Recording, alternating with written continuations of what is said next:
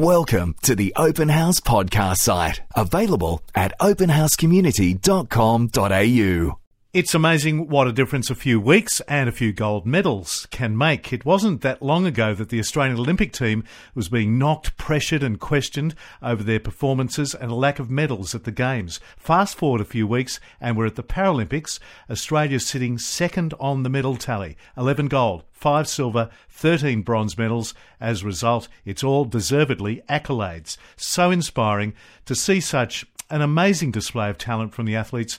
Here's some of these truly remarkable stories. Sky News Paralympics reporter Celina Edmonds is in London covering the Games off the back of the Olympics, and she joins us now with the latest. Celina, welcome back to Open House. Thanks very much, Lee. Great for you to join us. You were over in London, of course, for the Olympics, as we said before. You're back for the Paras. How different is it, Celina? How different's the atmosphere? How are you feeling about it?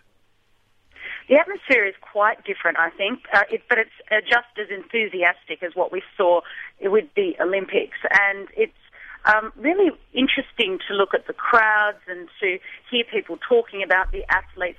Many people in the crowd are people with a disability, yes. And that's what I've noticed. In the crowd, there are more wheelchairs. In the crowds, there are more people with disabilities like blindness and the like. So I think that certainly brings a different element to the whole experience as well, because you are just so much more aware that there are so many people in our community yes. with a disability, and often we just don't see them. They're invisible. You're enjoying it more than the Olympics. I am, indeed. It's interesting. As a journalist, you know how journalists behave, and I've got to say, even the journalists are behaving differently. Who'd have thought? Yes, I know. They're very cool at the Olympics, yeah. the journalists. Many of them have been to previous Olympics and wear that like a badge of honour of how many Olympics they've actually done. And in the venues, they've been fantastic. They've been really hyping up the crowd, and they've been doing these Mexican waves and everything. Yep. Now, here's the difference. At the Olympics, the media did not do the Mexican wave, and the crowd would boo when it hit the media stand. Really? In the Paralympics, we all get up and we do the Mexican wave, and there's the difference. Yeah, we are that's not great. as cool this time round. How nice to I see. Think, it is nice to see, because I think so often we take ourselves very seriously. Yes, you're too and right. It's good fun. And give us a sense of the spectators, before we get to the athletes themselves, how the spectators are embracing it all.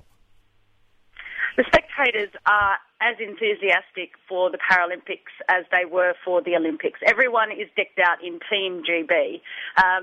The way that merchandising campaign has been run here, it's everywhere. You can buy a cheap kind of £5 T-shirt with Team GB on it, and it's paid off for them, because everyone wears Team GB clothing and merchandise and really barracks for Team Great Britain. But also you've got people from around the world. I was having a great chat yesterday to some Australians who are following particularly the wheelchair basketball, our rollers and gliders, and people have come to really cheer on their own countries, just as they do with the Olympics, and many family members as well. That's one thing I've noticed. A lot more of the supporters coming to embrace and barrack on their particular athlete. Yeah. And so mums and dads and cousins and aunts and uncles, and you get to meet all of them as well.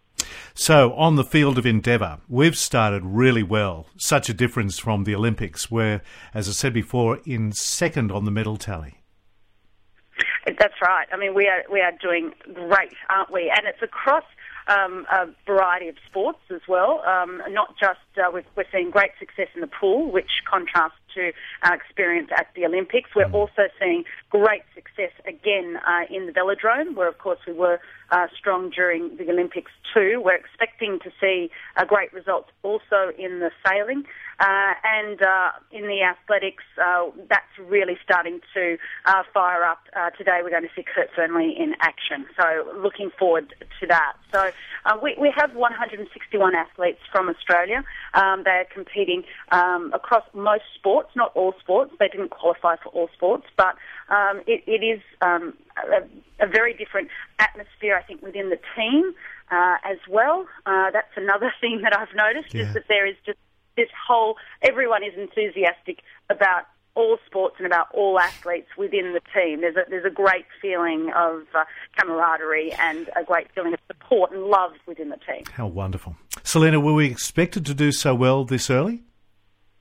Yes, we were. We are very strong in Paralympic sport, so we were expecting to see medals in the way that we have. We did think that perhaps Team GB would be winning more medals, given our experience from the Olympics, that perhaps they were going to, be out ahead of Australia in the medal tally. So it's great to see us in second. No surprise to see China in first place. The commitment, their athletes, they are extraordinary athletes right across the board.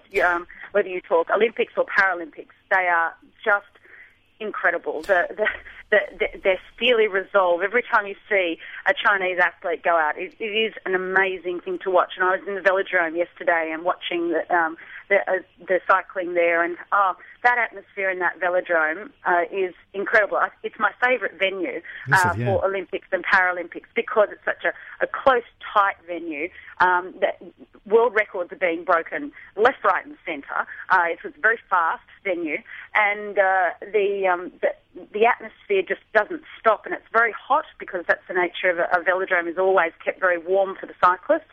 And the atmosphere, Lee, it is electric. Great stuff. And every time a cyclist from Team GB is on the track, the roof of that place, it's called the Pringle because of its funny shape, so it is nicknamed the Pringle. But you would swear that it would lift off. It is just the most amazing place, and I love going in there just to watch, regardless of whether Australia is in action or not. But we've had great success there with Michael Gallagher, Susan Powell, both winning gold, Jamie Paris winning a bronze. I saw her win that yesterday. So, we've already had great success, and we're expecting more today. Where's China? I should ask you this. Where is China standing? How far are they in front of Australia at second?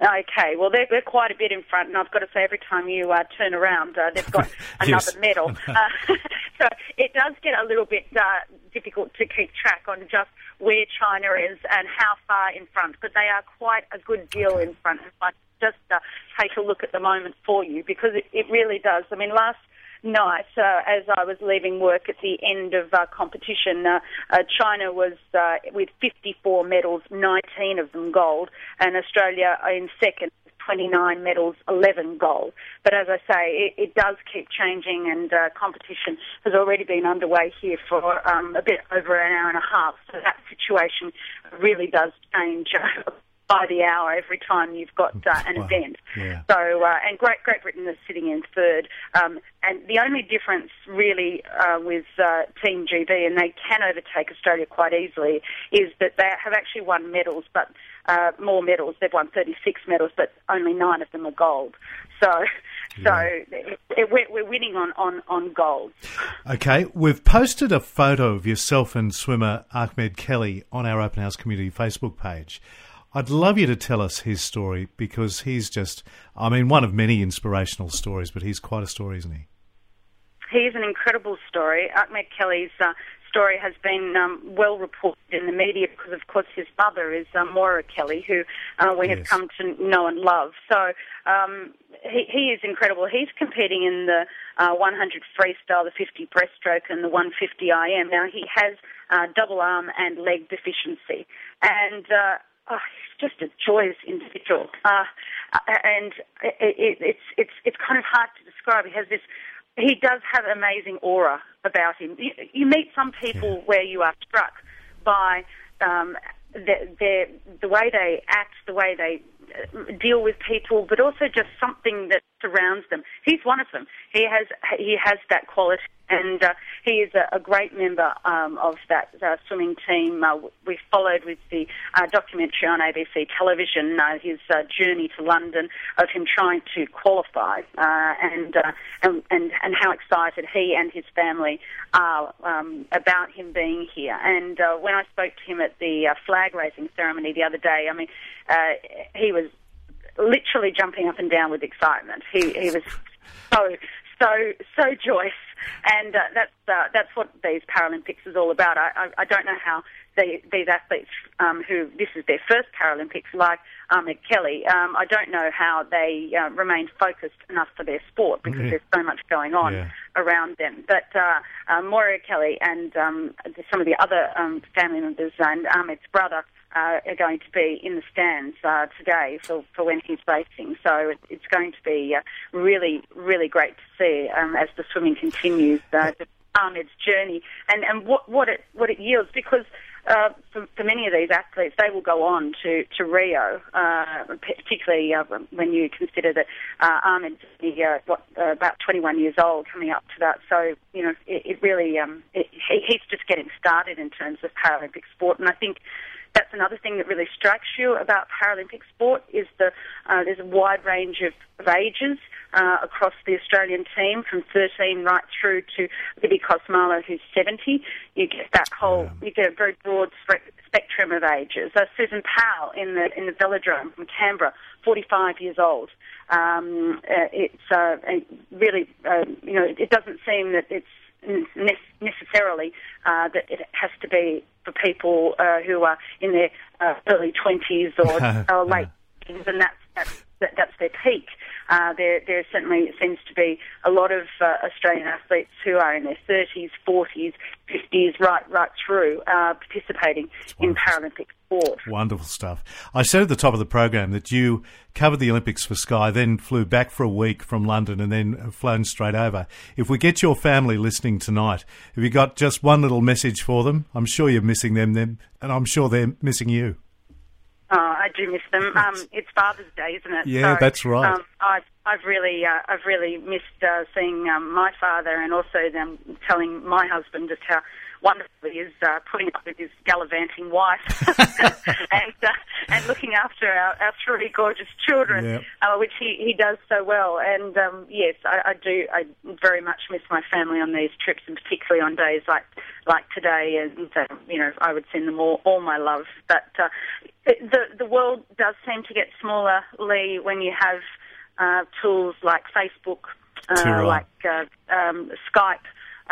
You can keep in contact with people. There's no excuse for people not to keep in contact anymore. And that's one of the, I think, the aspects that really strikes you when you travel is that we hear about so many people being very lonely in our communities. And that shouldn't be the case. It shouldn't happen like that anymore, because we can all keep in contact and be brought together, even if it's just through a social media tool like Facebook. That's great. And I think the world is getting smaller in that aspect. People say to me, "Oh, you've come such a long way. It's such a long journey to Australia." Well, it is and it isn't. I mean, really, it's we're kind of used to it too. Yeah. Well, it's 24 hours. Yeah, we're very used to travelling as Aussies. So, Celina, it's been great to chat, and wonderful reports on Sky News. We'll keep on watching them with great interest and enjoyment. And I love it that you love it so much. Good on you. Well done. Thank you so much indeed for joining us on Open House. Lee, it's a pleasure. Good on you. We hope you enjoyed this Open House podcast, thanks to Christian Super and Real World Technology Solutions. To hear more from Open House, visit openhousecommunity.com.au.